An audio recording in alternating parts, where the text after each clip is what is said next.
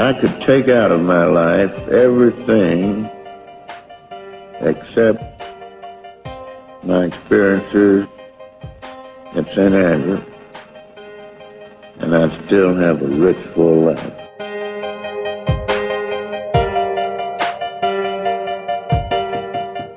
But the last tee shot I hit was more like it. That one in the playoff. Against Barton and Ray. That's right.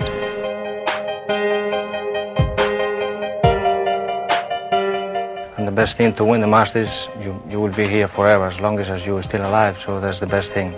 I'm very happy. Hello and welcome to episode 14 of Talking Golf History, the podcast that brings the past into the present in the hope of helping make a worthwhile contribution to the future. My name's Rod Murray, and there's a palpable sense of excitement in the air as we sit down to record the show today. Yes, the start of the 148th Open Championship is now less than a week away. Royal Portrush in Northern Ireland will play host for just the second time, and while the feats of Tiger Woods, Rory McIlroy and co will be scrutinised in real time, as only the digital age can do, the truth is that it's the past, not the present, which makes this event so special. Today, we'll meet one of the game's most eminent and respected historians when former World Golf Hall of Fame official historian Dr. Tony Parker joins us to talk all things open history.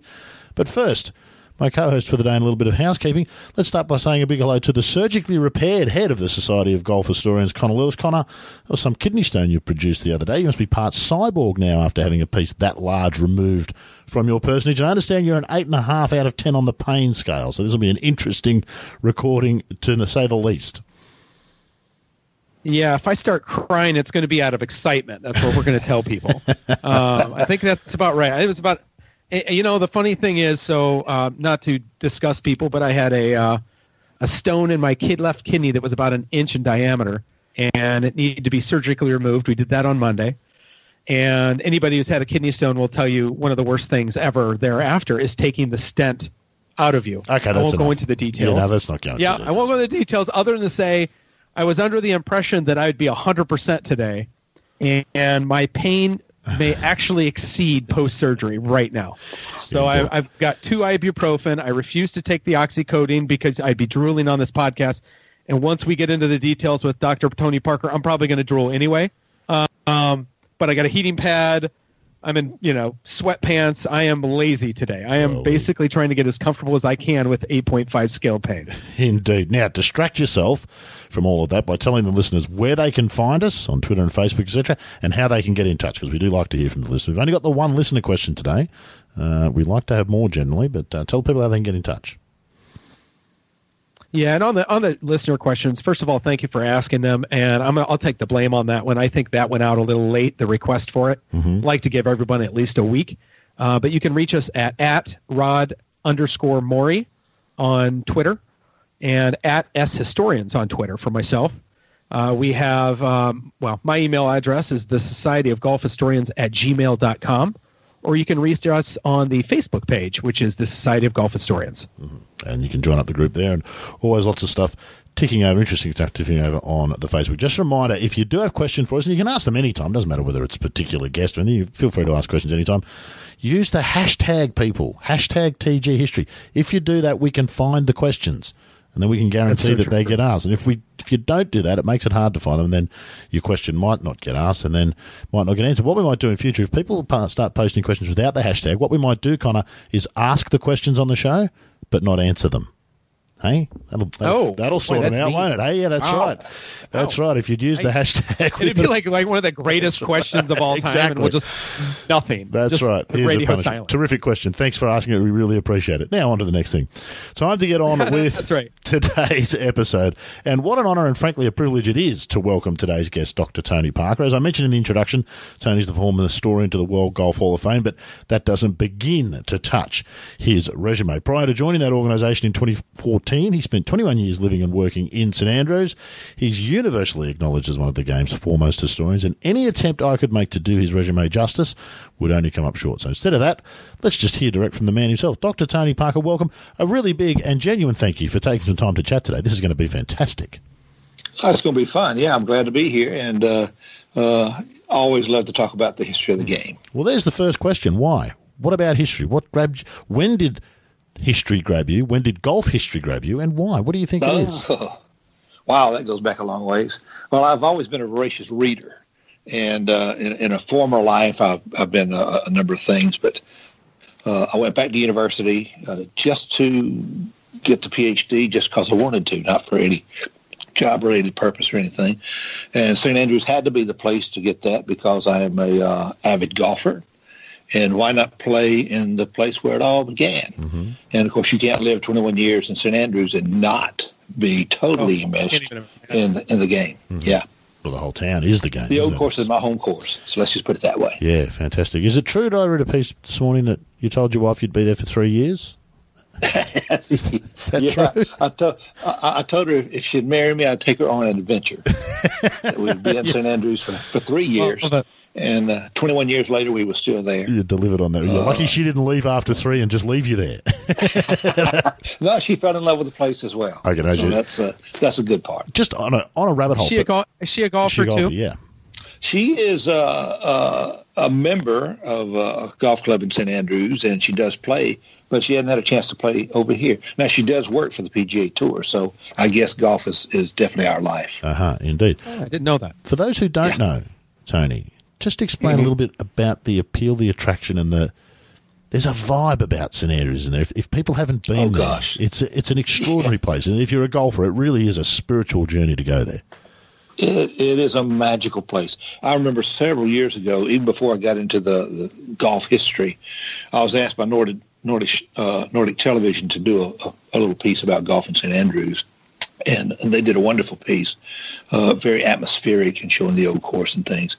But it's a special place. When you stand on the first tee of the old course, the weight of the history sits and settles upon your shoulders.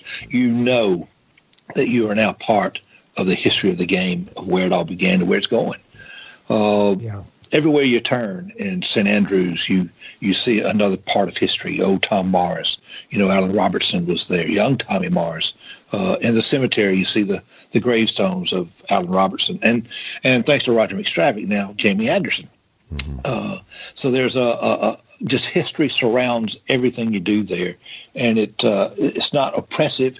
It's actually quite liberating because you feel like, I am part of this. It's joyous, isn't it? Yeah, it's a very welcoming and inclusive sort of issue. And that standing on that first tee, it's a real physical reaction, isn't it, for most people? You can feel it. You can feel your skin tingles and things happen. You can feel it. It's no question about it. Well, I'll tell you, I've played golf with people from everywhere in the world on the old course. I've played it a little over 1,000 times. And I remember I've seen low handicap golfers dribble it off the tee. I've seen them hit it out of bounds. I think my favorite, and I have to tell this story if you don't mind, several years ago, there was a friend of a friend who came over from the Netherlands, and we're standing on the first tee, and he said, and of course you know how wide it is, the first and the 18th, and he said, turned around and he said, how could anyone miss this fairway? No. And I had to say it. I said, well, considering every great golfer who has ever lived has stood, right where you're standing. And considering the old boys in the R&A are sitting there with their whiskeys and cigars, and they're making comment about, your swing. And not to mention the 200 visitors to St. Andrews who came in on the buses were standing around watching. They're watching you.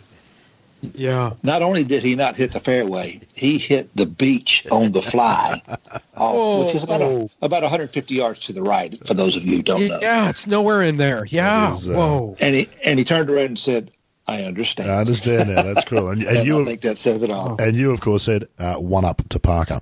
Absolutely. That's right. That's right. Oh, that's brilliant. Let's talk about some history. Connor, now I know you've got a bit of a timetable or a bit of a series of questions that you wanted to lead Tony to, so I'm going to sit back and let the two of you that's all right. go at it. And I'm sure I'll jump in with various questions as we go along, but I'm keen to hear what we want to grill Tony about today. There won't be a grill. Hot seat. I will say this. The last time I was at St. Andrews, I played Hickory Shafted Clubs. It was an exact duplicate set of Tom Stewart RTJs that Bob Jones used to win the Open. And it even had the Hagen Concave. And when I got on that first tee, I was wearing knickers, sweater, the newsboy cap. taking some practice swings, and I shouldn't have done it. I looked behind me, and all of a sudden, I would say it felt like 50, but it was probably like 15 members of the R&A came out on the deck to watch me. And I have never felt so nervous. Now, I nuked one down the middle. Thank you. My dad did put one out on the beach, but it was probably the weirdest, best shot because, again, you should hit the fairway, right? Yeah. You really should hit the fairway. But under that pressure with hickories, because I guess my thought was, and I had just started playing hickories, if I whiff one or hit one like 10 yards, everyone's going to say, why is that guy playing those old clubs? Get yourself a titanium driver. That's right. Yes. Oh, it's so bad. Dear just aim at the bush. That's right. That's right. Yeah. Tony, I thought we'd start off a little bit about you, and then we'd move into the Open Championship. Sure. Because I just think your background is fascinating. I just love it, and I think people would want to know a little bit more about it too. So I thought we'd start off right off the bat. Maybe walk our audience through how you became the curator for St. Andrews University Golf Collections, because I can't even imagine how someone gets that honor, specifically as an American. Well, it's kind of interesting because I was actually the very first curator of golf collections in 600 years at the university. Which is kind of cool. Now, the way it came about, I had written a book for an individual on the relationship between Mount Melville Estate, the people who live there, and its relationship to the history of the game of golf. And, of course, I use the archives quite a lot. Also, I was there for my PhD, as I've mentioned before. But they had just taken in a photographic golf collection of some 250,000 images from 1978 to 1994 by the photographer who took the pictures that are hanging on my wall at the moment, Lawrence Levy. And they needed someone to kind of help them archive those and catalog them. And so I came in, and they showed me a few pictures and asked me if I would help. And they handed me one photograph that said, can you tell us, who's here, who this is, and how would you caption it? And it was a picture of Paul Azinger and a young lad by the name of Jamie Hutton and Greg Norman. And I said I would entitle that When Two Heroes Met. And they said, what do you mean? And I said, well, Paul Azinger and Jamie Hutton are cancer survivors. And it was through the Make-A-Wish Foundation that he came. And so anyway, and they said, well, nobody knew who Paul Azinger was. And I said, that is a shame. Yeah. So so they finally got back in touch and asked me, and I had already started a consulting business. So I came in, and I was in post about, maybe a month, 6 weeks, something like that. And I asked the director of the archives, golf has been here 600 years. The university is celebrating its 600th anniversary. What do we have? And you'll love what he said. He said, we don't know. You're the first golfy guy. You're the first golfy guy ever to serve on the staff here. So we did a survey, and you would not believe what we found. I mean, this is my next question. So just keep going. Until 1832, the University of St. Andrews was a royal depository. So everything published in the UK, they had a copy of. They also had a copy of the very first time the word golf was ever in print. Of course, that came from the 1457 proclamation banning the game. Right. They had the original 1552 charter by Archbishop Hamilton, giving the people of St. Andrews the right to play golf in perpetuity on the links. Wow. Yeah, they had, now about 800,000 images. Of course, photography started in 1839. The first golf photography, 1848, of a golfer on the old course at St. Andrews. A paper negative, by the way. They've got it. It's there. Oh. It's all there. Government records, newspaper records, journals, diaries. The women's golf, they have their scrapbooks. The R&A, the British Golf Museum have artifacts, but we have all the knowledge. As a matter of fact, I invited Peter Dawson, who was the secretary of the R&A, over one day, and I was just showing him just a few of the items that we found, and he started laughing. And I said, "What is it, Peter?" He said, "Well, I thought the R&A had the greatest collection in the world. I was wrong. The treasure house is across the road at the university." When was and this? It is. This was 2000. Oh gosh, I don't know, 2010, 11, 12, somewhere around So there. it's basically yesterday in the history of time, right? Exactly. Yeah. Wow. Yeah. So it's basically, it's the Library of Alexandria for golf, For golf, it is. I'll agree with that. right? Yeah, it really is. Yeah. I mean, one of the key things I found, which is really, really cool, two things actually.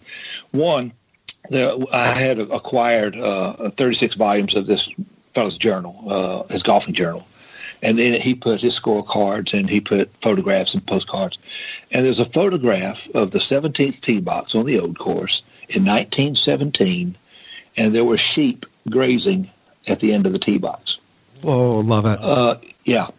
So I called the head greenkeeper, and I asked him, I said, when was the last time, sheep grazed on the Old Course? And he said, gosh, that would have been 1860s before the advent of lawnmowers and scythes. And I said, well, would you be surprised if I showed you a photograph of sheep grazing in 1917? And, of course, he responded to that, well, there was a war going on, so the machinery was being used for other things. Sure. Which is true. But one of my favorite photographs I found during the Crimean War, they actually used the fairways of the 14th fairway to practice cannon firing, military practice on the Old Course in St. Andrews. I did not know that. That is pretty cool. And of course, I think probably one thing that might shake up some folks, we have the records. Everybody talks about the Swilcan Bridge being 700 years old. Yeah. And the rudiments of that bridge is correct. It is 700 years old. But we have in the archives, I've got the receipts of when they rebuilt the bridge in 1832, actually moved it from where it was originally down to where it is now. And one thing I like, where the Golfers Bridge is on the right. Yes, I do. Yeah. Yeah, that's where it originally was. Wow. Yeah. And was there another bridge? Know that. Was there another bridge off the back of the set? That would be an extraordinarily long way to walk, wouldn't it, from the 17th green over to that one that's on the other side? Well, 1832. No, not really. No. Okay. Remember they played the course the other way around. Oh, of course, yeah. And they played for numbers of years. Yeah, okay, right. Wow. Exactly, yeah. But one thing I really liked about it was part of the payment for these masons was a pint of ale a day. Nice. And I thought, that's the way to get paid. Yeah, that's right. That's right. And hope your bridge stays up after they're finished. Oh, well, obviously it does. It's that's right. It's still standing. Have the pint of ale at the end of the day, not the beginning. That's the key to that. Yeah, exactly. Quick question, Tony. Do we know why there'd never been a curator for what's turned out to be an unbelievable collection? Is there any indication as to how this stuff... So, they were just accruing it in rooms and nobody was cataloguing or sorting out the importance of one item from the next? This is just extraordinary, isn't it? How does that happen for that long? Well, if you look at the archives at St. Andrews, again, 600 years, they've got, original Galileo, and they have all the philosophers, and they have, all the greats throughout history in mathematics and philosophy and art. Those are in the archives. And so golf kind of took a secondary thing, but it's oddly enough, it's because of academics and, of course, the church that golf really took off in St. Andrews. Tease that out for me. That's it, right. Little storm is here. Okay, well, you've got academics. Of course, the university started actually 1412, and actually 1410 was when classes began, but it got its charter in 1412. And the academics who just happened to be priests, most of them, were also ones who took up the game of golf. And so you've got the Ecclesiastical Centre of Scotland, which was St. Andrews at the time. In their leisure time, they were out playing golf. That's why you got the charter from Archbishop Hamilton in 1552, because even though it's common land, they kind of ruled the roost, as it were. So you've got academics that are kind of, well, St. Andrews University and golf have always been intertwined from day one. Yeah. Well, when you go to St. Andrews, that's one of the things you realise, and it really is a university town almost first. We as golfers only think of it as golf, but when you get there, it becomes pretty obvious that it's at least as important as a university town, and likely much more so to Scotland. Yeah, well, that's the whole reason I went. Yeah. You know, academics and golf, and that's, for me, it was heaven. Yeah, indeed. Sorry, Connor, I've jumped in there and taken us down some rabbit holes. No, you're fine. I just keep thinking, I've been kind of daydreaming here. Maybe it's the pain, but all I'm thinking about is here's Tony Parker just going through their archives, seeing things that haven't been seen for hundreds of years. That's right. And I guess my question is there anything from that experience that kind of blew your mind? Is there anything that you were like, oh my, I am the luckiest person on the face of the planet. Who knew this existed? Like, are there maybe one or two items that just took your breath away? Well, like I say, seeing the original charter from 1552 was pretty impressive. I mean, it's on vellum with wax seals and all that, and it's stored very nicely. But that to have that in my hands, you know, you're looking at something that's 500 years old or 400 years old. So that's unreal. impressive. Yeah, exactly. And then, of course, to find the stuff on the Swilcan Bridge was kind of cool because not everybody knows that. Did you know it beforehand? Oh, no, I don't. Yeah. As a matter of fact, I just saw something. You know, Matt Adams had something the other day on Twitter, I think it was, talking about the Swilcan Bridge, 700 years old. And I'm sitting there saying, but I know stuff you don't know. That's right. I don't want to correct you now, but yeah, that's not exactly correct, you know. Yeah. But stuff like that, you know, I have to sometimes bite my tongue when a lot of things come out and say, well, actually, I've read the primary source material on this, and it's not exactly what it says, but okay. You know? So I've heard a rumor, and it's probably true, but I've heard that Alan, like one of my favorite golfers of all time, Alan Robertson, that his club, are his clubs in that collection or they're a club? They're not in the university's collection. Now, okay. There are clubs in, of course, the R&A. Yes, I've seen. Yes. Yeah. Now, I will tell you, at the World Golf Hall of Fame, we do have Tom Morris's club that he used to hit that first shot at the Open in 1860, and we also have young Tom Morris's putter that he used in 1868 when he won his first Open. What a lot of people don't know is that year he used two putters actually. One that had an iron head on rough greens, and then the one that we have, which is a persimmon head that he used on smoother greens, which is kind of cool.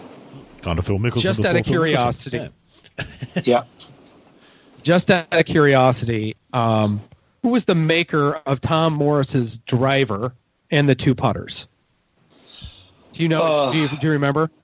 I think it's Hugh Philp, isn't it? Yeah, I would think Hugh Philp for Tom Morris, but then I was thinking maybe it wouldn't be for Tommy, right? Because Philp passed away. It might be a Forgan, but I'm just curious. Right. Or is it a Tom Morris? Right. Yeah. Well, I think Tom Morris made the putter for young Tommy. But I know old Tom used others. And actually, Alan Robertson didn't use his own clubs either.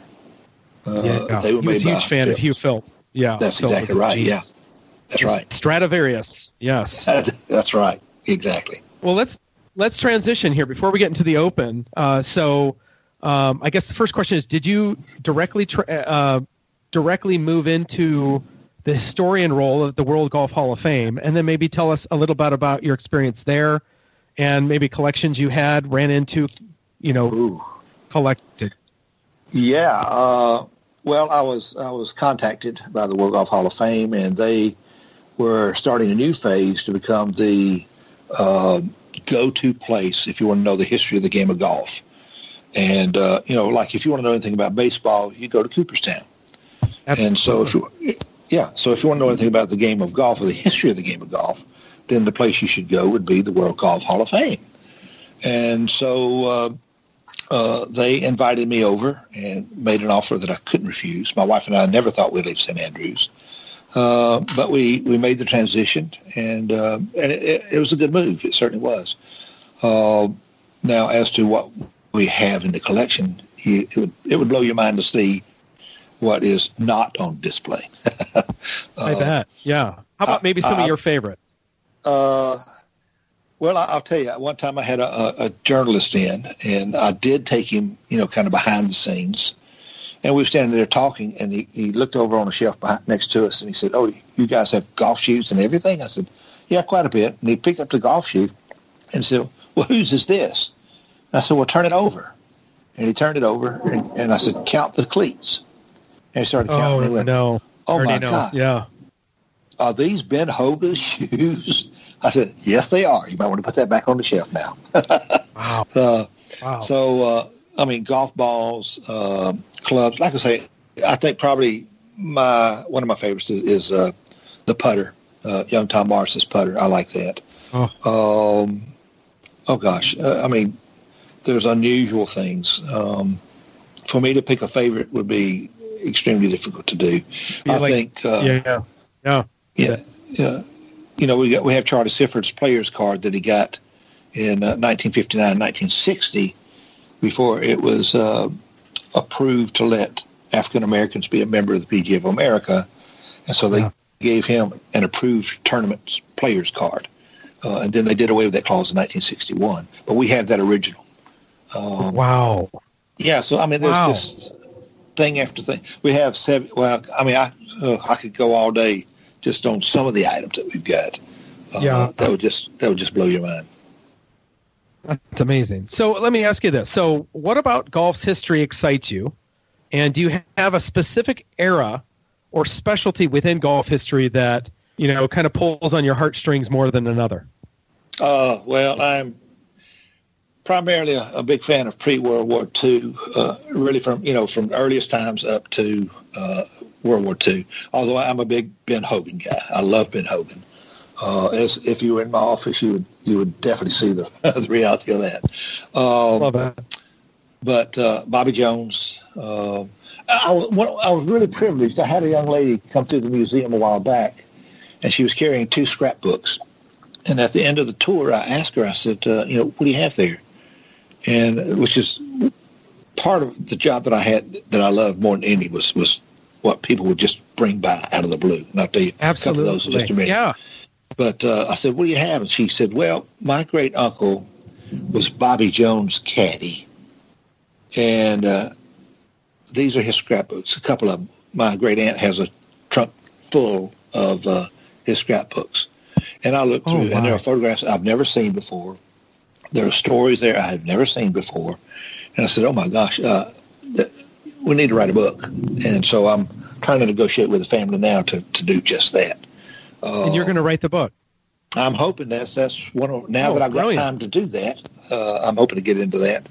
But there are, I had a lady one day just drop by the office. Her mother had been a player back in the 40s and 50s. She had passed away. And she said, my mom had her little Brownie Instamatic camera and would take pictures, not so much of the tournaments, but all around the tournament. We don't know who any of these people are. So if you'd like to have these pictures, we'd like to just give them to you. And I opened it, and the very first picture I saw was Babe Saharias, Louise Suggs, and Patty Berg putting on the green and just having fun. So I started flipping through, and I said, oh, my gosh, these are never before seen photographs of the greats of the game, and they are just fun stuff. That kind of stuff happened all the time. Yeah. I can tell you a story. I imagine if we tally all the things that you saw for the first time, it would exceed just about everybody's else by about 500 times or something crazy like that. Maybe, right? Think about it. Yeah. Well, if you put all the stuff from St. Andrews University in the archives, absolutely, and the things that have been brought in out of the blue, I've seen a lot, and of course, I'm glad to say that several of these items, people just donated to the Hall of Fame. Unbelievable, right? Yeah, in the right spot. Oh yeah, where they belong. Indeed. Wow. All right. So, I mean, I had to dive into that because I just think that part of your life. And by the way, Tony, there's no way I'm letting you go without being on multiple podcasts. So this is not going to be a one-off. So just put in your calendar. There's no chance. Yeah, the next one, I'm not going to be in pain. That's the goal. Okay. But let's get it. Let's get in the Open. We're a week away from the Open, or under a week from the Open. Absolutely. I'm just going to let you talk for a while. Let's talk about the days prior to the Open. Okay. What were the circumstances for why the Open started, how it started, and I suppose the last part would be, did they expect it to become what it ultimately became? So let's go way back. Let's go back a little bit before the Open. You bet. Go. Okay. Well, I mean, if you really want to get to it, we have to start 1851 when the Archibald Montgomery and James Ogilvy Fairley hired Tom Morris away from St. Andrews to come build a golf course at Prestwick. And, of course, at that time, you started having trains, and thanks to Queen Victoria, you had a lot of people coming to Scotland because that was her favorite place. So it became a tourist destination. And, of course, golf was already going on quite a bit. Then you have the advent of the gutta percha, 1848. And that made golf available to the masses. Yeah. So the Earl of Eglinton decided to build a golf course at Prestwick, got old Tom Morris to build 12 holes. And then they wanted to host a tournament kind of coming along. Well, they wanted to get it on the map, let's put it that way. But it was kind of, the forerunner to that was, of course, the Grand National, which again was the brainchild of James O. Fairley and George White Melville at the R&A. He was captain in 1852. But they got together and decided to send out a letter to all the clubs, known clubs at the time. There was only about 12 of them, inviting each club to send their two best players, not professionals but amateurs, to play in a competition called the Grand National Invitation. And they did. They played at St. Andrews, 1857. That year, it was alternate shots between each two players. And believe it or not, it was the English golf club that won, Blackheath. The following year, it was individual play for the next 2 years. And then that was superseded by the Open. Now, the Open came about primarily because your man, Alan Robertson, passed away in 1859. And Alan was the undisputed champion golfer of Scotland. And as you notice, when they present the Claret Jug every year, they say to the champion golfer of the year. That's where it goes back to, all the way to 1860. But anyway, Alan died in 1859, so the question arose, who is the next champion golfer of Scotland? And so Montgomery, or the Earl of Eglinton, and Fairley got together and said, well, let's have a tournament. And they sent out invitations for the professionals, who were primarily club makers, ball makers, caddies, folks who are in the business, but they're not, quote, gentlemen golfers. You have to vouch for them. That's one of my favorite parts, right? That the club had to vouch for their. Well, they did mainly because most of them were. Well, that pint a day for the laborers was might have been carried over to the caddies as well. You never know. Yeah, absolutely. But they were kind of known to enjoy life. Let's put it that way. I love it. I love it. And so there was concern, about, do we really want these guys coming to town? But they did, and they came. Now, what was kind of interesting is that the Earl of Eglinton made them wear the plaid jackets so that folks would recognize who they were, and also to distinguish them from the rest of the motley crew that might have been around Prestwick at the time. So they began, and of course it was by invitation the first year, 1860. And of course Willie Park Sr. won it that first time. But in 1861, because a lot of amateurs and others had wanted to play, they said, well, let's open it up to all the world, hence the Open. Not the British Open, it is the Open. Right. Okay, It's a can of worms you can hear opening there, Tony. I'm one of those weird people that says that will correct you if you say the British Open. It is not the British Open. It's open to the world. I agree. Always has been. I agree. From 1861 onwards. And it started. Now, whether they envisioned it being such a success, I don't know. But in 1870, when young Tommy won his third time in a row and got to keep the belt, and they didn't play in 1871, there were decisions to be made, and they did make the decision because they felt that this was such an attraction and such a positive thing that there should be a national championship, that they wanted to make sure that it would carry on. Of course, we know young Tom won it to 1872 as well. But, I think it just kind of went from there. Yeah, I always wonder two things, right? So and I don't think we can answer this, but I wonder how big of a part Willie Park played, Willie Park Sr., obviously, in the at least in Fairley's mind, is establishing the Open. Because if he wasn't so cocky and just brazen, challenging Alan Robertson and then old Tom Morris, and they had these like legendary matches of the late 1950s.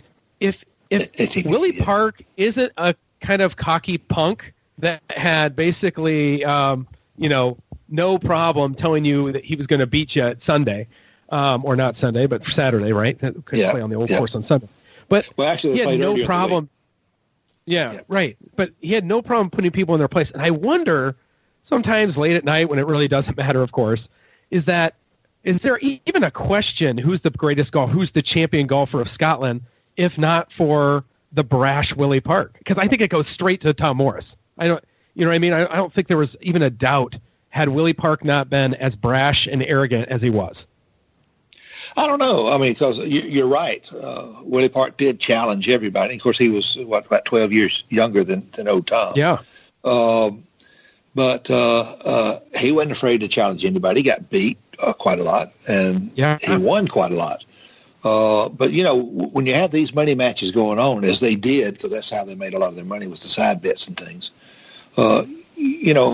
when you see challenges for 50 pounds, 50 pounds at the time, you're talking about $50,000. These were not minor things, and you'd have hundreds and hundreds of people show up. And of course, there is the famous match between old Tom and Willie Park where it got kind of hostile, and old Tom. The marathon match. Exactly. Yeah. I don't know if you know this, but you might have seen my office. I have an original oil painting of old Tom Morris in Mrs. Foreman's pub smoking a pipe while Willie Park is standing on the green with Bob Ferguson, his caddy, behind him, just miffed.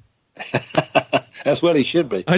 But when you got the crowd kicking the balls and stepping on the ball and knocking them into absolutely. It was the dirty miners of Musselburgh, right? It absolutely dirty miners. was. Yeah. I mean, what a time, right? What an amazing time in golf. Well, the thing is, just so raw. Well, if it comes down to it, when you look at Alan Robertson and the pairing of Alan Robertson and Tom Morris, it has been reputed they never lost a match when they played together. And I believe that. And of course, you put a lot of money on that. Then when you have Willie Park come along and say, "Hey, I'll take you guys on," let's do it. Okay. Yeah. That's when he lost a lot, by the way. Well, the great thing, though, I think out of that is that Willie Park, if not for Willie Park, I don't think we get the best of old Tom Morris. I mean, old Tom Morris gives up smoking, just to get himself in shape to take on that, strapping punk from the South. It's just, I mean, here, let me ask you this. And I don't know this. I don't know if you know this. Do we know how they really felt about each other? Old Tom Morris and Willie Park. Is there any indication? No, I've got a feeling that they were not friends. Me too, right? I mean, how could you be? And I say it right? How could you be? Because if you look at the first 12 Open championships, 11 of them were won by a Morris or a Park. Only one wasn't. 1865, Andrew Strath, who died in 1867. So who knows if he might have made a difference later. But so there you've got this inbuilt competition, familial competition, because it goes on after that. You got Willie Park Jr., 1887, 1889. Yeah. Mungo. Right. Yeah. And Mungo, who won in 1874. So, It is definitely a Hatfield and McCoy kind of situation, I think. Just to break in for a minute, Tony. Go ahead. Does that, and I'm thinking particularly of the match where Tom Morris went into the pub and refused to come out and play, and some of those shenanigans and those big money matches, and that was obviously the entertainment of golf at the time. Does all of that mean that the Open becomes the super credible tournament because it has none of that sideline stuff? Does it take on extra importance because it's played under a format where there is none of that? Oh, there was plenty of side betting going on amongst the players as well. Well, you got to remember, until 1864, the winner did not receive any money. Yeah. And it went until what was it? Was it 1864? The winner didn't even receive the money. I just did a story on that. Yeah, 1864 he did. Old Tom got £6. Was it about 1863? Was it then, or was it? I think it was 63. Willie Park won, didn't get a check, but Old Tom Morris did. That's right. And because second, third, and fourth place got paid. It was £10 divided between second, third, and fourth, but the winner didn't get any money. No, not until 1864. They corrected it, and Old Tom Morris got the cash. But God, if you're Willie Park, you just win the Open Championship. You got to put down. I assume he didn't have to put down the deposit on the. Oh, you did. Yes, sir, you did. You think he did even then when he didn't get a check? Absolutely, yeah. So how did they justify that? What do you think on that? Well, you got to remember the reputation of professional golfers at the time. No, absolutely. They were afraid that a winner would take the belt and sell it for the silver and take off with the cash. So they had to pay a deposit. But isn't it one of the most amazing Opens? Yeah, it's an amazing Open to me that your winner doesn't get. It's the only time the winner makes less than I did a little story on that. The winner made less than the second place finisher in the history of all major championships. Well, it's all like the Ryder Cup. It's all about the honor. Yeah, so true. Or at least and the side bet's probably made up for it, right? And that's exactly where the money came from. Exactly right. Yeah. So you got to think about this. There's no money for the winner for the first 4 years of the Open, and then it's not a whole lot after that. £6, which is that's $600, $700 at the time.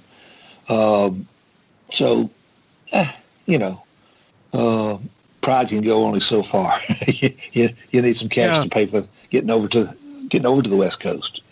These guys have come from Musselburgh, from St. Andrews. Now, do remember, that in 1867, now St. Andrews started their professional tournament for golf professionals in St. Andrews, 1867. So the Open was not the only championship going, and the St. Andrews Professional Championship paid the winner and paid a lot more out than the Open did for years. Yeah. That's amazing. I've not heard of this tournament. Let's do this. Sorry, Connor. No, I was just going to say, and that's right. I was going to say, first of all, I want to say to the listeners, this is why I want you to get excited in golf's history. I mean, like specifically this era of time is like kind of like studying the Wild West.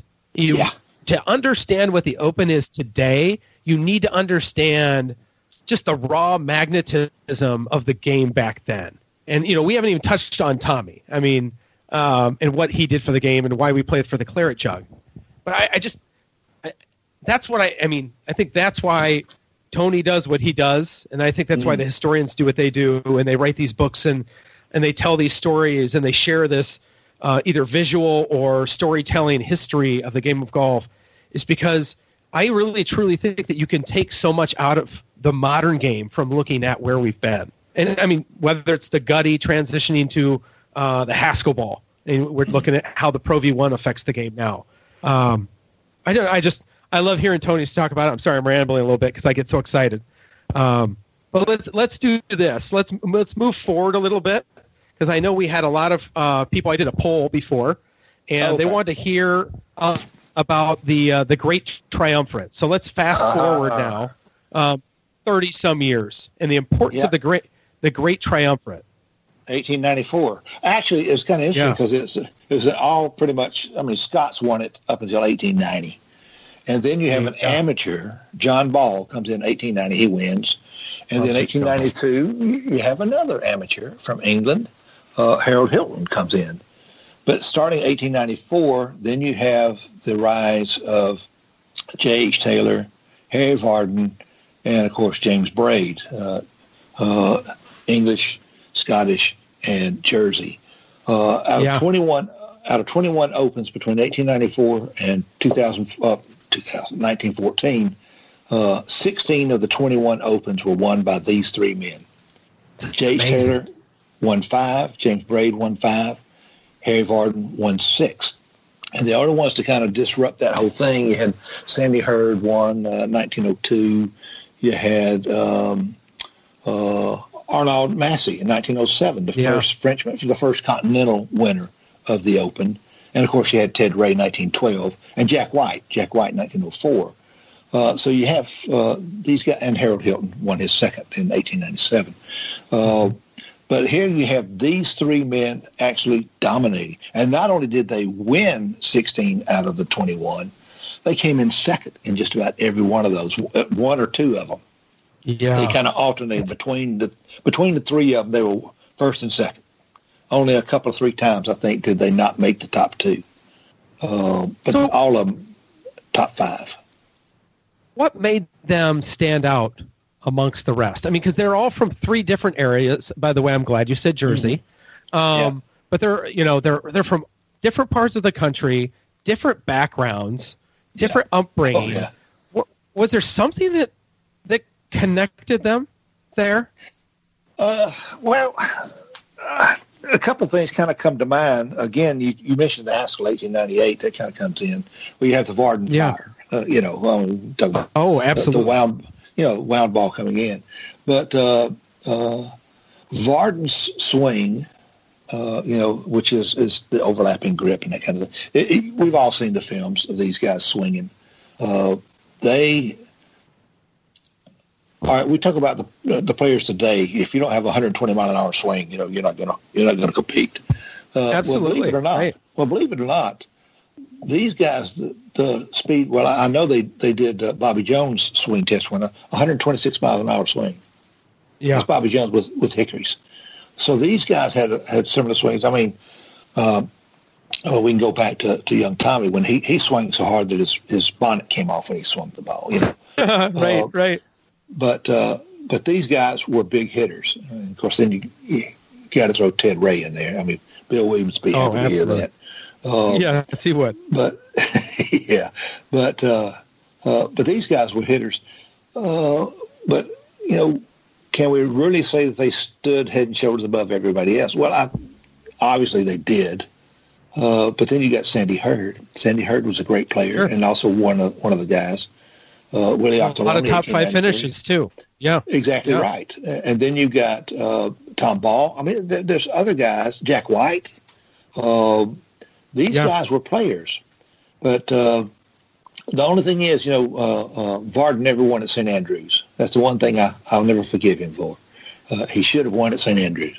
Yeah, but he never did. Huh. But I don't know why these guys. Well, they played off each other, obviously. That definitely helps.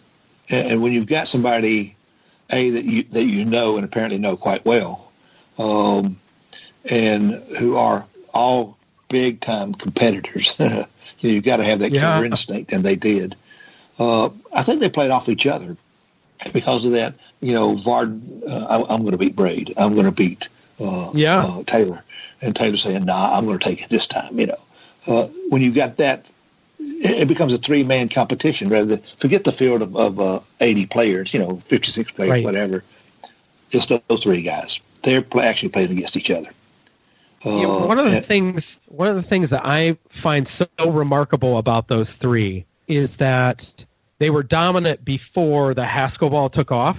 And if you look through time, look through history, you find sometimes it's very hard for the grizzled veteran to take on the new technology. And you'll find, people like Tiger coming into the age of the multi-layered ball was, he took it, he was in early, he took over the ball early, and he understood the ball before many of the veterans did. And obviously he's otherworldly talented. I get that. There was all that too. But these 3, not just 2 of them, but all 3 of them took on a ball, because this too. I mean, the Haskell was invented in 1898, but That's it really right. didn't. It took years to come into favor. I mean, there are That's true. articles about why the American ball is this horrible ball in Great Yeah. Britain, right? It putted horribly, Yeah. and you can't chip with it, and you can't, it's too hot. Yeah. Which is That's- nowadays you'd look at that's right. that and people would scoff, right? No Right. one would ever say on tour the Pro V1 goes too far. Well, Maybe a lot, because a they're lot of folks sponsors, are saying that now. Yeah. yeah. But But the well, it's tour kinda pros interesting. aren't saying it, right? No, absolutely not. No. Yeah. Well, I mean, if you look at Willie Park Jr., 1889, he made his own clubs and he made his own golf balls. Yeah. So these guys had a hand in what was going on. And then, of course, in 1900, we had the first U.S. Open one using a Haskell. So there are new technology coming in. Believe it or not, you also see the beginnings of aluminum shafts or aluminum heads anyway. Right. I know Varden's putter was aluminum head. Yeah. Was he playing a Mills? Aluminum patent? Was that what Yeah. that was? That's what it was. Yeah. I tell And, people all the time that everything that you think is new is not new. If you look That's at, they were called one irons, but it's essentially a hybrid. You've seen That's them, I'm right. sure. Oh, yeah. It's a hickory shafted iron that was patented in 1898. Yeah. I didn't know he had those, though, Tony. I really didn't. Well, I'll tell you, everybody talks about when were cleats, stops. Well, I've got in one of the old magazines, 1898, an advert for rubber spots to go into the bottom of a shoe that will Rubber not damage spikes. the green. Yeah. And Wow. also rubber grips that Hey. actually went from large that went smaller as you went down the grip.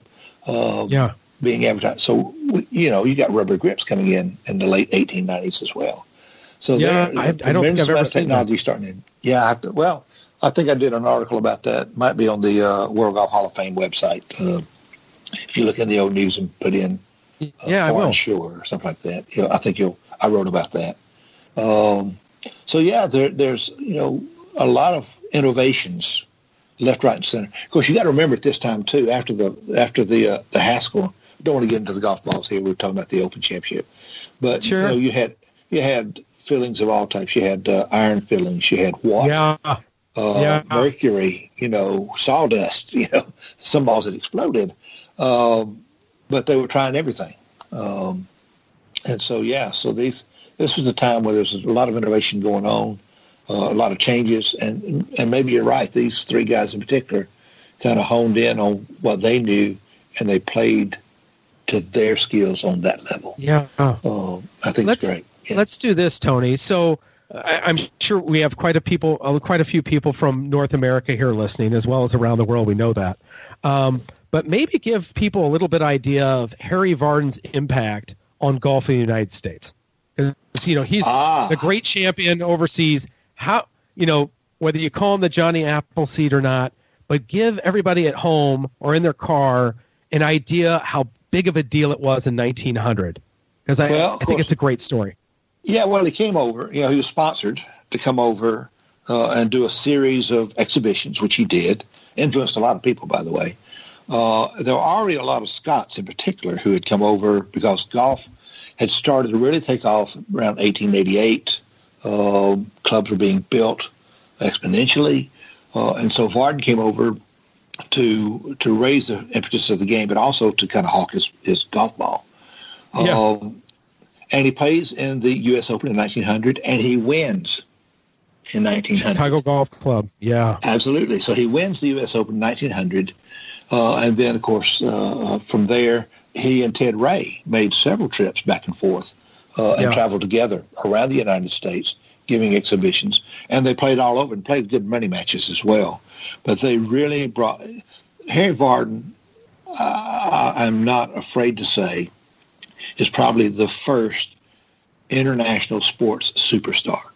Yeah. I agree with And that. he was. He was. He was like the Beatles making landfall, right? He was for the game of golf here. Yeah, I mean, exactly he changed the face of the game. He did. Yeah, absolutely he did. I mean, even from, I tell people that I don't think a lot of people understand this, but he changed in weird ways architecture in the United States. I mean, a lot of our courses in 1900 were really dirt tracks. He was playing off of golf courses in Florida that were literally made of sand. So essentially, you're playing a bunker for 9 holes, right? Yeah. Well, a lot of the greens, for years, as you know, were sand greens, especially in Florida and then Midwest down as in well. the South. Yeah. Matter of fact, Harold Irwin was telling me a while back that he learned to play golf on sand greens. Is that right? Because that's what Wow. And so it's not that far in the distance that we've had sand greens still being used. But yeah, he certainly brought an impact and really raised the profile of the game because he made headlines. Harry Vardon coming to play against the local pro.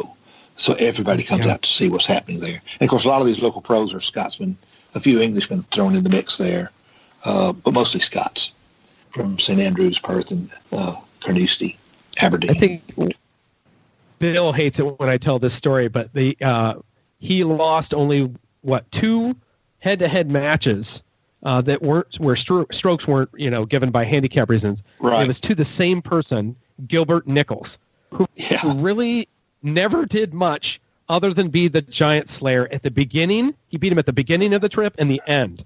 So he had the revenge opportunity. He still found a way to win. And Gilbert Nichols is kind of like a lost superstar in golf. The giant slayer never went to U.S. Open. I think he finished like top 5 maybe once or twice. But that's his one asterisk. That's his one asterisk in all of history. Now, I think there's something to be said. I think both tracks were, one was dirt and the other one was in Florida, which was sand. Right. So I don't know. I just find that hilarious. I just love that story of this guy that nobody knows about. The guy who was basically Tiger Woods and Jack Nicklaus built into one person at the time. Right. Well, what's interesting is most Americans, if you say Harry Vardon, the only thing they think about is Francis Ouimet, greatest game ever played, 1913. Yeah. And they forget this guy won the Open 6 times. Yeah. 6 times, more than anybody else ever. He was with those 3 guys, absolutely dominated the game for 20 years. And then World War I intervened, which kind of put a cramp on everything.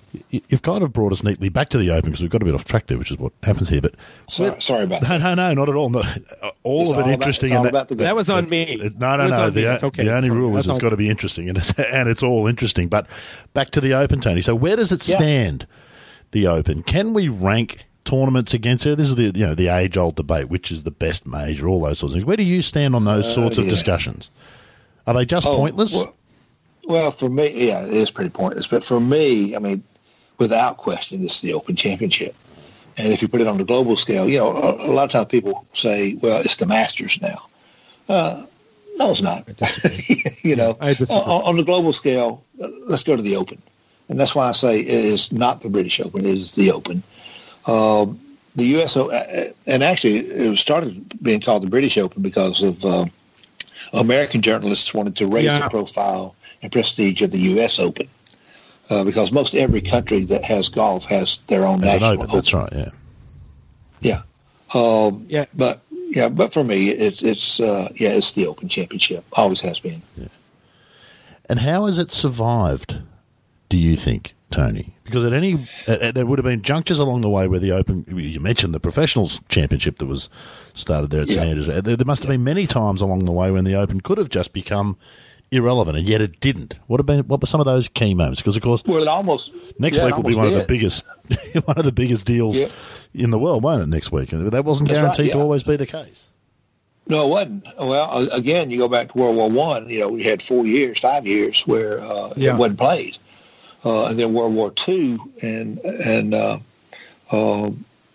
you had the periods of dominance there during the Walter Hagen, Bobby Jones, Gene Sarazen era, 1920s, early 30s. Tommy Armour and Denny Shute, these guys before World War II, they were coming over to play. But again, the money, let's be honest, money talks, was never very good for the Open Championship.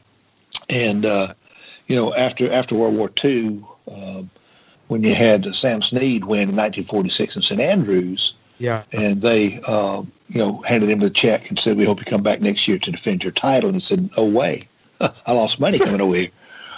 Yeah. It wasn't until 1960. I mean, and that's why I've got that picture on my wall of Arnold Palmer on the 10th tee with Tip Anderson standing there next to him in 1960. He reinvigorated. I mean, when Hogan came in 53 after winning the Masters in the U.S. Open to do the Big Three, that raised a lot. He came one time. He won one time at Carnoustie, which is great. I mean, we can tell stories about that too, where he during the practice rounds he wanted the greens enlarged, and the greenkeeper said, "Well, there's a lot more. Go do it yourself," and he did. But anyway, sorry, but is that right? Sorry, back up. What did you just say there? Is that right? Yeah. Yeah. You didn't know that. He mowed it. Yeah. No, I did not know that. I didn't know that. Yeah.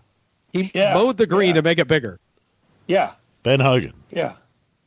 Ben Hogan. How is that not the Hogan green today? That's not Carnoustie. That's at Panmure, which is right next where they did the qualifiers. I did not know that.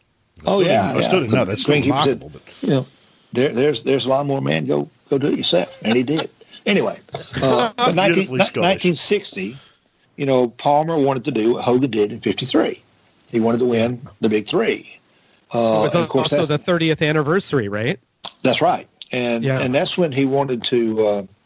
He spoke to Bob Drum about, the 4 major championships, the Grand Slam, on the flight over to Scotland, to Scotland, St Andrews. He lost to Kellnagel by a stroke. But anyway, but because Palmer and the age of television, thank you very much, Palmer shows up and he brings the world with him, and it's televised. And so now all of a sudden, if Palmer's there, America's got to go. And now it's being televised. It's got to grow. And so Palmer is credited with really reinvigorating the Open Championship. And I give him credit for that. Yeah. That's so good. I look at it. I think there are several occasions in the history of the Open that could have gone almost any other way. I think of young Tom Morris winning in 1870, and then Prestwick saying, we're not going to, put forth the money for another trophy. And then all of a sudden you have the first Open Rota in the partnership with the Honorable Company of Edinburgh Golfers and the RNA. That could have gone in a totally different direction. And then I look at, I'm not going to dive into this because it's the story of the next podcast, but the Open Championship of 1892, called the Stolen Major, as I call it, where the Honorable Company of Edinburgh Golfers, 82 days before the playing of the Open Championship, moves the Open from Musselburgh to Muirfield. Yep. And the Musselburgh Open, funded mostly by Willie Park's own money, on the same day for a larger purse to potentially steal away player. I mean, that story, this is the narrative I tell here. You'll hear next week, folks. It tripled the prize money. Yeah. It tripled the prize money. Yeah, and that's 100 pounds, time, right? 35 pounds for the winner. Yeah. For the winner. But what's interesting is that's also the first time that it went to 72 holes. 72 holes, yeah. And I have some quotes from there about players who are complaining about the conditioning of Muirfield, because it's not even a year old. That's right. It's soft conditions. It's not links golf because it's too soft. So I think of that moment. I think World War I, yes, but I don't know if there was. It feels like it was always going to happen. I think the bigger question was World War II, because Europe was decimated. I mean, I'm shocked that Sam Snead went over there in 46, because the infrastructure across Europe was devastated. They were in a severe depression. Oh, yeah, for several years following. And too bad he was a jerk about it. But, I mean, you think about the opportunity to be an ambassador, essentially what, Hogan did in 53 versus Sam Snead going over there and basically insulting people on their golf. Oh, absolutely. Yeah. Yeah. There's been so many cool pivotal moments, though. I think that's the charm of the Open, too, is it just keeps fighting on. Whether Americans are attending the Open, whether, coming after world wars, which were fought on grounds near it. It's one of the great things about it. Not that it's the granddaddy of them all, obviously. Well, yeah, obviously it is. Now, I'll tell you, I mean, as you say, there are pivotal moments, and there's also been times of controversy where you've got like 1876 when you had Davy Strath, who was leading, but on the 17th hole, he hit into the green. The players on the green complained, wanted him disqualified. Came to a playoff, he refused to play. And really, that's right. In essence, just gave the tournament to Bob Martin. Because the ruling was never settled on the 17th, his play on 17. And then, I mean, I have to bring kind of more up to date. In 1960, I mentioned Arnold Palmer reinvigorating the Open. Well, there's also a political aspect to that. When Gary Player wore those trousers with one black leg, one white leg, to protest apartheid in South Africa. Yeah. And then in 2000, he wore the same trousers again to celebrate the end of apartheid in South Africa. So knowing Gary Player, he probably had to take him in. He's in great shape. He's in great shape. That's my point. Is that he probably lost weight and gained muscle. Well, I've got photographs of him in 1960. Him and Jack Nicklaus, who of course at that time was Fat Jack. But Player looks exactly the same. Actually, he looks a little tiny, young kid. Is what he looks like. But he was willing to make a political statement, which I don't agree with that. I think golf should be about golf. But I agree. Yeah. But there has been controversy in times past. They were tumultuous times, and that particular issue was one that went at Ash. We had all sorts of issues here in Australia with the rugby tour, South African rugby tour. That's right. That's right. That was a real political sort of hot button. When the Open rolls around each year, it's the 148th staging this coming week, Tony. What do you sort of think about? What does the Open mean? What do you sort of look forward to about the Open each year? Because, of course, you've got a mind full of knowledge and information that most of us don't. We watch the golf and see who hits the shots and holds the putts, and somebody's played an amazing shot into the 18th, and they're the things we remember. Do you see a bigger picture because of what you've done, or do you just enjoy the play as it unfolds day to day like the rest of us? Well, I've missed 6 Opens in the last 25 years. That's it. Yeah. Mainly, a couple of them have been Royal St. George's because there's not much around there. And then the others is because I've been over here and just didn't make the trip over. But, when they first started expanding the Rota, when they brought in Hoylake, Royal Liverpool, and Royal St. George's, and then they started moving it around, and I thought, okay, this is okay. St. Port, 1 year, I actually like that course better than I do Royal St. George's, but that's a whole other story. But now that's going to Port Rush, 1951, Max Faulkner won there. I think it's good, although I think the R&A have made some changes. This year, if there's a playoff, it's only a 3-hole playoff instead of 4-hole. Well, it is. Although I'm sure Tom Watson in 2009 would have appreciated not having any hope. You have to go there. Yes. Tony, I'm cutting you off. You're done. I just stopped crying yesterday from that. I know. Who did? I think everybody but Stuart Sink's mama and his dog wanted Tom Watson to win. I'm not sure about his dog. I was going to say, I think the dog admitted later that it wasn't fully on board. That's right. Yeah. I used to, about a 2 year, maybe it was a year after that Open, Zach Johnson threw a charity golf tournament at a country club I used to belong to, Elmcrest Country Club in Iowa. Mm-hmm. And Stuart Sink came, and I was talking to him on the tee box, and I actually apologized to him. I mean, he had no idea really who I was, but I was just like, You know what? I said, Mr. Sink, I am just so sorry.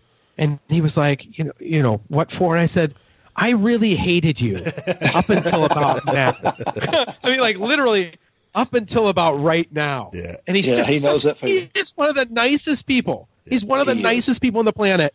And he was hated at no fault of his own. He won the Open. Yeah. But I mean, a 59-year-old, almost 60-year-old man almost wins the Open. Yeah. And it would have been a 15-year difference between the oldest winner the previous. Yeah. Unreal.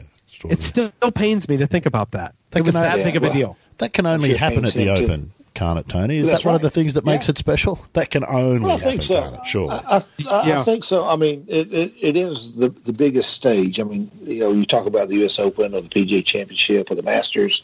I mean, the Masters, absolutely. I mean, I love going to the Masters as well. But the Open is the world stage. And you do have the best players. And the thing about the Open, it's links golf. That's right. It demands a style of always golf that doesn't. You don't need to be Dustin Johnson to contend, do you? You can do it another way. You got it in one. Any player on any given day can win the Open if you have course management. I mean, I remember Tiger, playing at Hoy Lake and didn't use his driver a single time. Unreal. And of course when he won it at St. Andrews 2005. He didn't hit a single bunker. So, that I was at a talk that Jack Nicklaus gave in Edinburgh, and somebody asked him in the Q&A, said, what do you need to do to win at St. Andrews? And I love what Nicklaus said. He said, you find out where the bunkers are, and you don't hit it there. I love it. And I said, I love that. That's perfect. That is absolutely perfect. Yeah. Genius. Yeah. But I think the Open, like I say, because it is so international now, and they have qualifiers all over the world, right, so you have Japan, people come from everywhere. It is definitely on the world stage. I don't agree with everything that the R&A is doing so far as leaving the course and not being able to come back and things like that, because it does hurt their local economies. But having said that, in St. Andrews, when the Open's in St. Andrews, it brings £100 million to the local economy.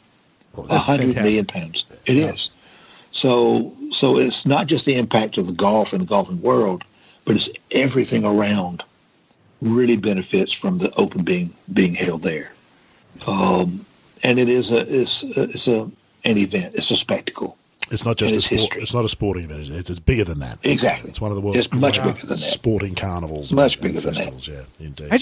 I think I love it probably, for many things. When you're here in the States watching it, you basically wake up and you're in it. I mean, it's That's like right. all day, it seems like they never stop broadcasting it. So it's always on my television. No matter, every floor of my house, I'm on vacation basically for work anytime the Open's on. I'm taking a vacation next week. Unfortunately, not going to Ireland, but I'll be with family, and I will just be watching the Open. And then when you play it, in many Opens, you're playing through multiple climates. You're having to control your ball flight. You don't have to do that at the U.S. Open for the most part.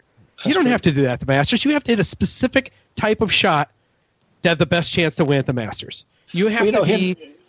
Yeah, go ahead. No, you finish your thought. I was just going to say, I mean, for every other major, there are specific things you need to do. And I think this is just me. I think you have to be more well-rounded in every aspect in the game in the Open versus the others. There's more, the scrambling's different. Yeah, I love it. You have to play the wind, and if the wind's not blowing, it's different. I know in 1961, when Palmer did win at Troon, he hit a shot that Henry Cotton said was the greatest shot he'd ever seen. Palmer was playing with a small ball, the 1.62 British golf ball, which, by the way, is still available in Australia, if I'm not mistaken. No, I think 80. Is that right? 82 we finally switched across, I think. Yeah, well, I know. If you're wrong, Rod, if you're wrong, I'm going to have you ship me some balls. No. I would love to try it. I'd love to try a 162. No. I've got two right here in my office, so I've lost all my other ones. I used to play those quite a bit. But Palmer hit a shot from underneath a blueberry bush, and gale force winds 160 yards. I think he hit a 6-iron right to the heart of the green. But it cut through the wind because that's what the small ball does. It travels a lot better with the wind conditions. Yeah. But Henry Cotton said that was the greatest shot he'd ever seen. And of course, as we know, Palmer went on to win that Open Championship. There's a plaque there, is there, not, in that spot where he hit from? I think there is. I'm pretty sure they've got a plaque there. I've been lucky enough to play all the Open Championship venues. Some I like better than others. I thought you were going to say from all the bad spots where the plaques are. I thought you were going to say that. It's in every plaque under every bush where any good shots ever been hit. I've hit every plaque, Connor, every single one of them.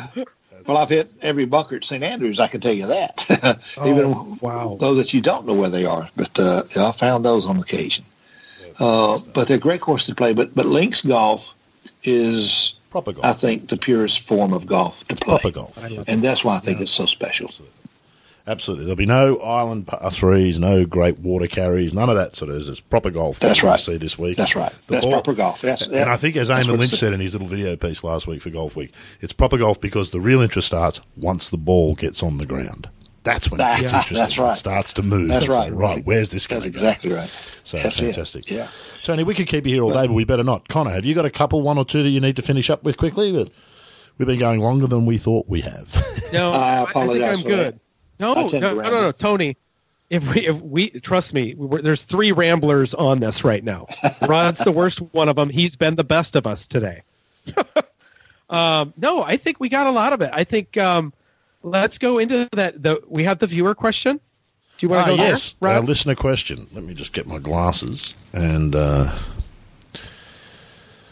not a huge fan of this question, but it's one that people are asking us, legitimate. Is Tom Watson the best Open Championship player in history, Tony? Discussed. I'll give you another hour and a half to give your thoughts on that, and then we'll pull you up.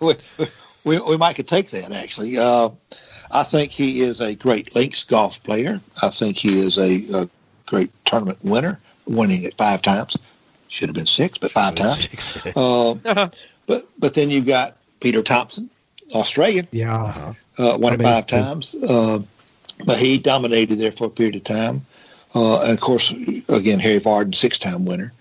But I think, if we look down straight toe to toe, young Tom Morris, to me, has to take it 4 times in a row. Wins by big margins, 11 strokes one time, 12 strokes one time. Of course, his dad won by 13 in 1862. Yeah, that's true. First hole in one, though, right? First hole in one in a major. And first eagle on the first hole, 578 yards, playing hickory and a gutty. He eagles it. Wow. That's that's impressive. That was in 1870, by the way. Yeah. But I think head-to-head, young Tom Morris, to me, would be the greatest Open Championship player in the world. That was in history. From Javier Pintos. So Javier, I think for you at home, wrong Tom. Wait, I was just going to say, Rod, for you at home, the sad story of young Tom Morris needs to be told, or you need to either buy Stephen Proctor's book or help me out. What's the other book with Morris? Tommy's Honor. Tommy's Honor. Thank you. And read that story. It's a unfortunate story. He wins 4 Opens in a row. He wins he wins his 3rd one at 19, his first one at 17, youngest major championship winner of all time, and dies at the age of 24. Yeah, it's one of the saddest stories of golf. Yeah, he played his first one at age 14, by the way. Yeah, it would have came in second if it wasn't the junior tournament. Isn't that correct? Well, he withdrew because he had two bad rounds. I think he shot a 57 and a 60, something like that, and withdrew. Well, what's interesting is whole other story. We won't take any more time. But I've got. We'll have you back. It's fine. It's not going to be your last appearance, Tony. You've certainly you've booked yourself another couple of appearances at least. So yes, I hope so. I hope it's been a little. Well, we'll pick some specific topics and we'll do some deep dives on them. But it's been terrific to have you along today. So I will say, Tony, thank you. It has been fantastic to have you today, and I'm really looking forward to having you back next time already. And I'm sure we'll get a bunch of listener questions before the next one. But really appreciate today's effort. Thank you, mate. That sounds good. All right, man. Take care. And Connor, always From great my to part, catch up. I just want to say, on my part, Dr. Tony Parker might be a witch doctor because I don't even feel the pain in my back because of all the endorphins from this conversation. So thank you. And I mean that. I wholeheartedly mean it. Fantastic. They're coming Thank with a you so vengeance, much, Tony. Connor. It really means a lot to me. Yeah, don't get used to it. Has No been problem. That's right. Really enjoyed it. Thank you, Connor. And that's episode 14 in the Books Talking Golf History podcast. We'll be back to do it again in a couple of weeks' time. But in the meantime, we've got one of Connor's single voice narratives coming up next week, which I need to get on with editing. So I'll go and do that. And we look forward to your company again next time here on Talking Golf History podcast.